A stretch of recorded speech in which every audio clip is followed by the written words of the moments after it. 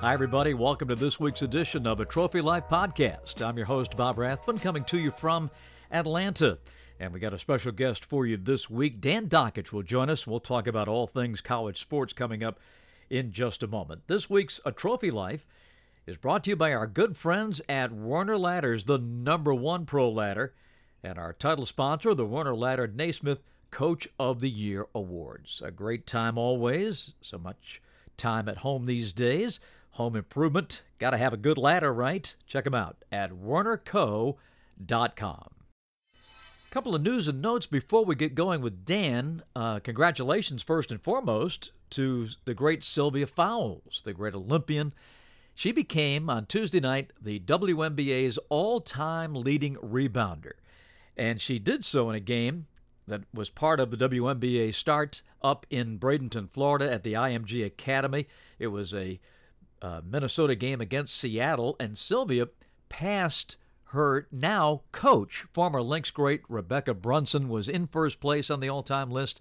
Sylvia passed her in the game on Tuesday. Of course, an amazing player at LSU and a great pro. Congratulations to Sylvia Fowles.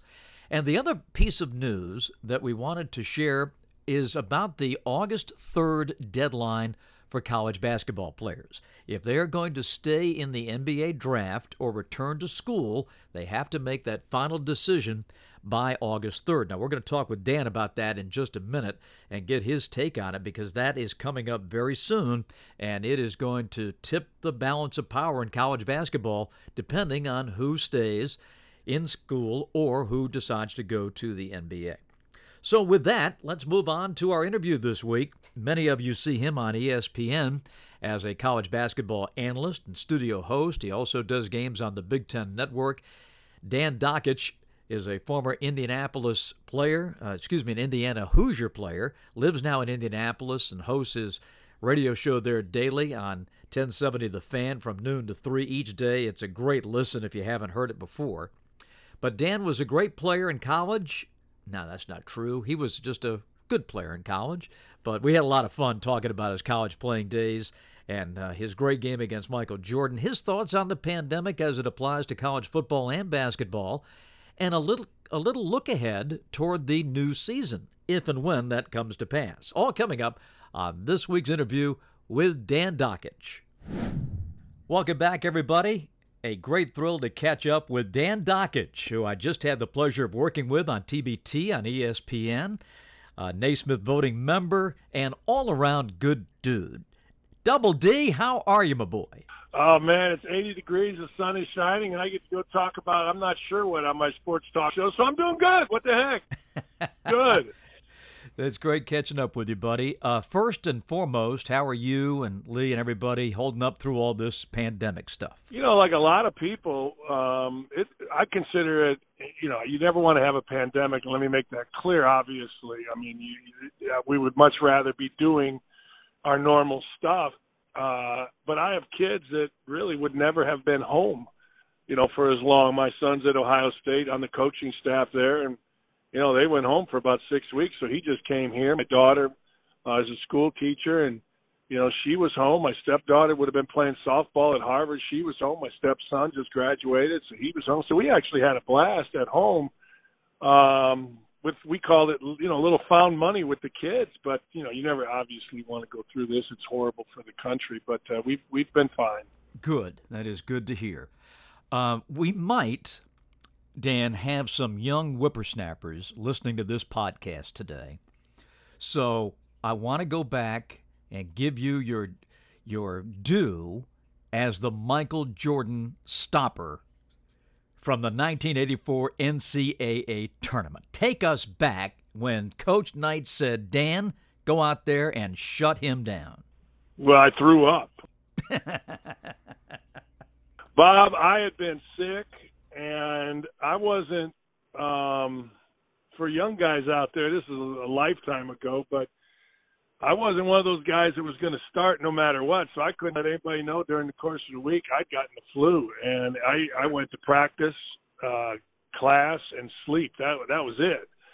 And I just literally, I went back to my hotel room, Bob, and I threw up. And now I make it out to be like I was scared of Michael Jordan and all that kind of stuff. But the truth of the matter is I threw up on the bench during the game, hid it from Coach Knight so he wouldn't see. I threw up I fouled out with a few minutes to go, and I threw up with a towel over my head in a bucket on the bench. But I don't know, man. It seems weird now, Bob, but Coach Knight had us so ready. He basically told us the Sunday before we played Carolina, they were number one in the team. Anybody that doesn't think we're going to beat North Carolina's ass, get the blank out of this locker room right now, and that includes you managers and trainers and everybody else. And it kind of set the tone. It did, and we got lucky. You know, we hit some shots, they missed some shots, and we made some free throws in the end. But, man, you know, it is amazing to me that so many years after people talk about it, because I didn't realize I'd done anything until Billy Packer told me after the game that I shut Michael Jordan down, and I said, really? No kidding? What did I do?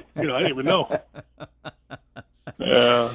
Hey, great story for the kids and the grandkids, no doubt about it. Right.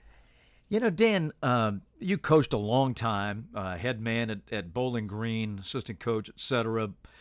And I just wanted to ask you, because we're in such an unusual time in college basketball with this pandemic. It's just been a week or so that teams are even allowed to get back together to work out, much less plan for a new season. As a former coach, what do you think your buddies are going through? Are they pulling their hair out? What do you think's going on in the coach's mind to try to hold their programs together through all this? Well, there's a lot. And one of the things that I learned while my son was here and is on the staff at Ohio State is, man, do they meet over Zoom? And they've had to adjust. They've had to adjust to Zoom meetings with their staff. They've had to adjust to Zoom meetings with recruits, which is totally new because, Bob, in the world of recruiting right now, it's high tech. I mean, when a kid comes on campus, this isn't just, hey, we're going to take you to dinner, show you the dorm, and, you know, goodbye. This is high tech stuff, and they've really had to adjust. And I'll say this, one of the things that has been fascinating to me is indoctrinating kids back on campus. I know one program that had, now this is the scary part for college basketball. They had 0 of their 15 kids test positive for COVID when they came back to campus in June. After being on campus and working out and living, you know, in and around the campus, even though school's not in or summer school is in, they had 7 of the 15 test positive after being, you know, around campus. So that's a little bit daunting for coaches. You know, you get them here, you test them. The best environment they can be in is at the gym. This is what all these coaches have told me. You know, it's cleaner than any place else. It's a sterile environment. There's not a lot of people there, not a lot of people in the training room, not a lot of people in the weight room, not a lot of people on the court in the gym. But once they get away, that's the scary part. And that's the thing that most coaches have told me that, frankly, they don't have a handle on. They understand how to recruit with Zoom. They understand how to have team meetings. They get their players on the court, and they do it in limited fashion, 2 guys at a time, 1 guy on one end, 1 guy on the other end, social distancing, masks, and all that. But the issue is once they leave the facility, how are they going to be? You're asking 18 to 22-year-old kids to do what? On a college campus, stay inside all the time? And on a college campus, not go out? A college campus, bubble yourself in a room? That's the one area, Bob, that they tell me they just don't quite have a handle on, and they're not sure how they're going to get a handle on. And, of course, their football brethren are having to look down the barrel at this right now. And I think that's the part that, you know, these conference commissioners, et cetera, they keep kicking the can down the road trying to buy time. But ultimately, somebody's got to make a decision. Bob, I think I am a positive person. I really am. And I have a hard time, and I don't want to, you know, I hate putting this out there in the atmosphere, but I have a hard time figuring out how football is going to happen. I know, you know, I've heard ADs say, hey, look, we're going to have 15,000 people in the facility, in the stadium, or we're going to do this and we're going to play that. And I'm like, that's great. But I do think this. I do think Major League Baseball, with what's going on right now with the Miami Marlins, is kind of an interesting test.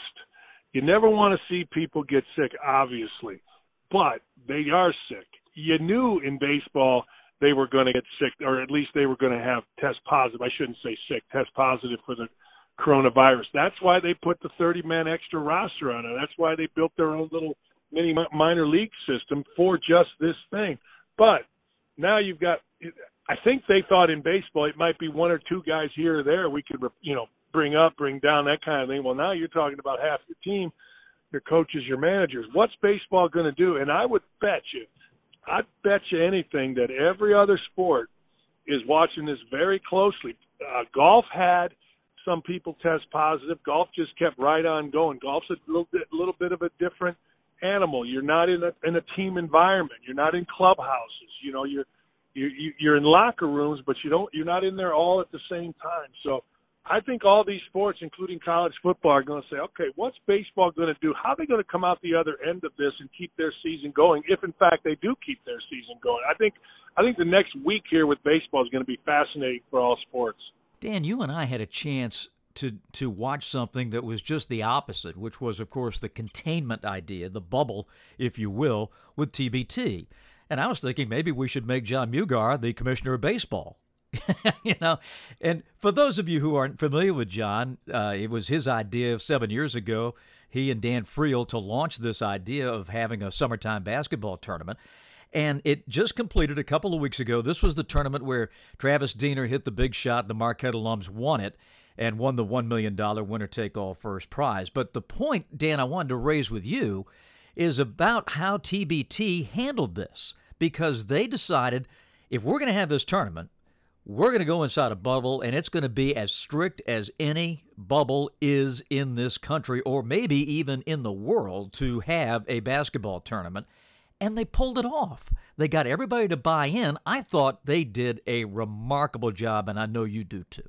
Bob is unbelievable. Now, here's the difference, though. You're talking about guys that aren't under contract, and these are big contracts. You're talking about guys that are playing for the love of the game, And one of the things that John did that I thought was absolutely fantastic, and we don't see it enough in sports or in society, is kind of a no-nonsense policy. Bob, you know this, but they put signs at every exit. If you leave this bubble, you are disqualified from the tournament, and we're on closed-circuit TV. And that's what they said, and that's what they did. And that was no, I call it the yeah buts. Yeah, but I had to go here. No. You leave, you're done. And I thought it was absolutely spectacular how they set up before the tournament, Bob. They did all kind of testing of players and coaches, staff, before the tournament, before you were even allowed into the bubble. And frankly, that probably saved the entire thing, because they caught a number of people before they even got in, and then simply said, well, there's a certain date. If you're not negative by that date, you're not coming in. Impossible to do, I think, with football, I think. But here's the deal. Here's what I don't understand relative to that. The NBA probably is going to work unless guys are just complete knuckleheads and can't stay in the bubble or can't have any self-discipline. I don't understand why the NFL doesn't have a bubble for training camp. I'll give you an example. The Colts here in Indianapolis, they're training at their facility. They have a hotel which is optional for players to stay at. Some will, some won't. Some live here. Some don't, that kind of thing. But I don't understand. And I was talking to an NFL player, Darius Butler, who's just retired, and I asked him the same question. He's like, Dan, I have no idea, man. It seems like it would just at least, for a while, make this thing go. Baseball, it seems a little hard because you're going city to city. But Mugar and Friel and the rest gave everybody a template. Basketball's doing it. I just don't know why football isn't doing it for their preseason, and I don't think you can do it for baseball because of the travel. Right. Yeah, it's interesting that in this time, now, a month from now, 2 months from now, things may change. But right now, as we record this on July 29th, the only way really, to do it is in a bubble. NBA, NHL, Major League Soccer, they have succeeded. If there's travel involved, or we don't know exactly what's going to come off with football, you're then taking on a great deal of risk. Say to then separate out the pros and colleges. The pro leagues, they got the money and they can do stuff like this. I'm with you. I can't imagine how college. There's 1,100 colleges, and no centralized office to regulate football, basketball, or anything else.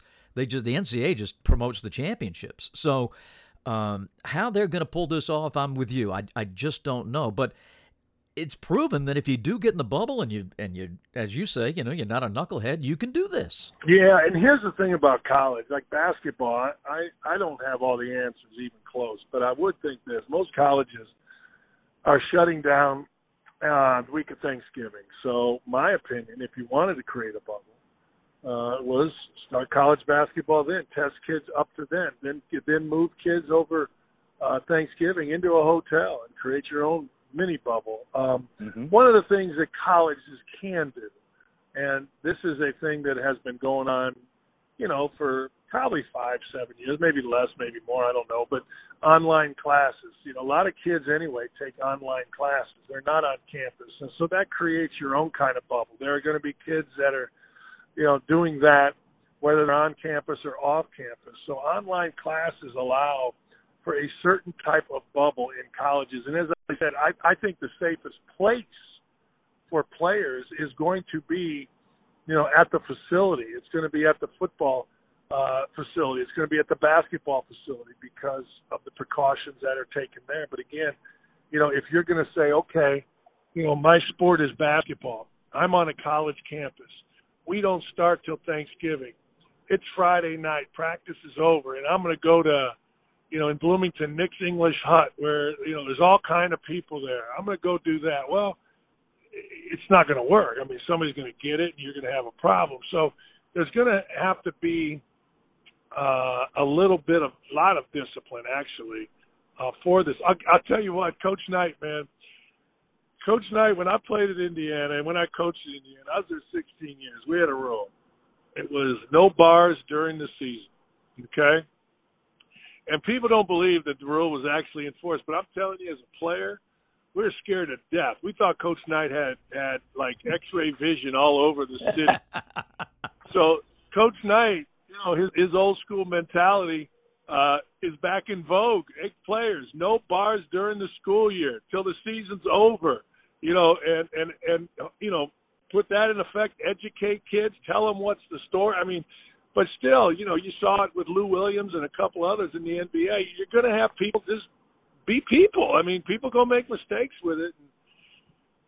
Bob, I don't know. I'm just talking because I don't really know how football can go. But I hope it does. I like it. I mean, every Saturday, my big fat you-know-what is sitting on a couch watching 3 or 4 games till about 2 in the morning. So, but I don't see how it can. Speaking of talking, you're on your way to your radio show, which airs daily in Indianapolis on 1070 The Fan, and it is a must-listen, no question. And you're in a basketball hotbed, of course, in Indianapolis.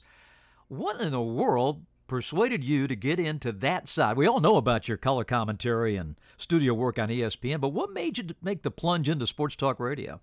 I don't know how you were, but as I was growing up, I was a big radio fan. Jim Durham, the announcer for the Bulls, was kind of our hero, man. We loved Jim Durham. And Bob Love, I always wanted to be Bob Love or Billy Williams. Bob Love was a forward for the Bulls. He's my all-time idol. I wore number 10. Billy Williams, sweet swinging Billy, was a left fielder for the Cubs, and I wanted to play left field for the Cubs or shortstop. But during that whole time, I loved radio. I loved Jim Durham. I loved WLS, which is a big station in Chicago. I'd turn my radio on and just shoot baskets by myself for hours in my driveway, and I always loved it. My dream job is to be press secretary to the President of the United States. I don't, Republican or Democrat, I don't care. It doesn't matter. That's my dream job. But I always loved this kind of thing. So when they hired Tom Crean when I was the interim head coach, I called a friend who was running the big station here in Indy, and he always told me, like, look, you ever wanted to get in media? He used to watch my coaching show, and we did some wacky things on that. I called them. Basically, they said, look, we're starting a local show. We'll give you a run. We'll give you a tryout. They gave me the job, and I've been doing it for 12 years, and I absolutely love it.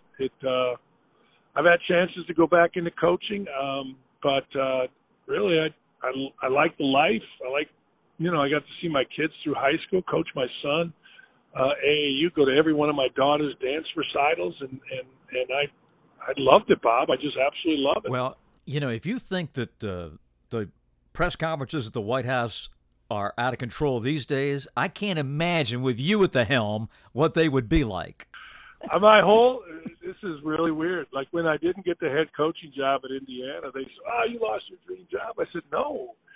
There was a time between Marlon Fitzwater, Ari Fleischer, Christy Myers. I could name every freaking press secretary. I always wanted to tell that Helen Thomas in the front row to go to hell. I always wanted to do that, But I don't know. People say, that doesn't mean it could have been Trump, Obama, Bush's, Carter. I don't care. In fact, I had a shadow day set up. The Speaker of the House of Ohio was a friend of mine from Bowling Green, and he had me set up to go to the White House and kind of shadow the press secretary one day. And then I don't know what happened. It didn't work out. I think I left, actually, and went to Indiana. But it's always been a dream job. Wow. Well, we'll end it on this, Dan. If we do get around to playing college basketball, just a sneak preview of the new season. A lot of times it's round up the usual suspects, but there are several clubs out there that really do seem to be loaded. And I guess you got to start with like Villanova, Baylor, right at the top.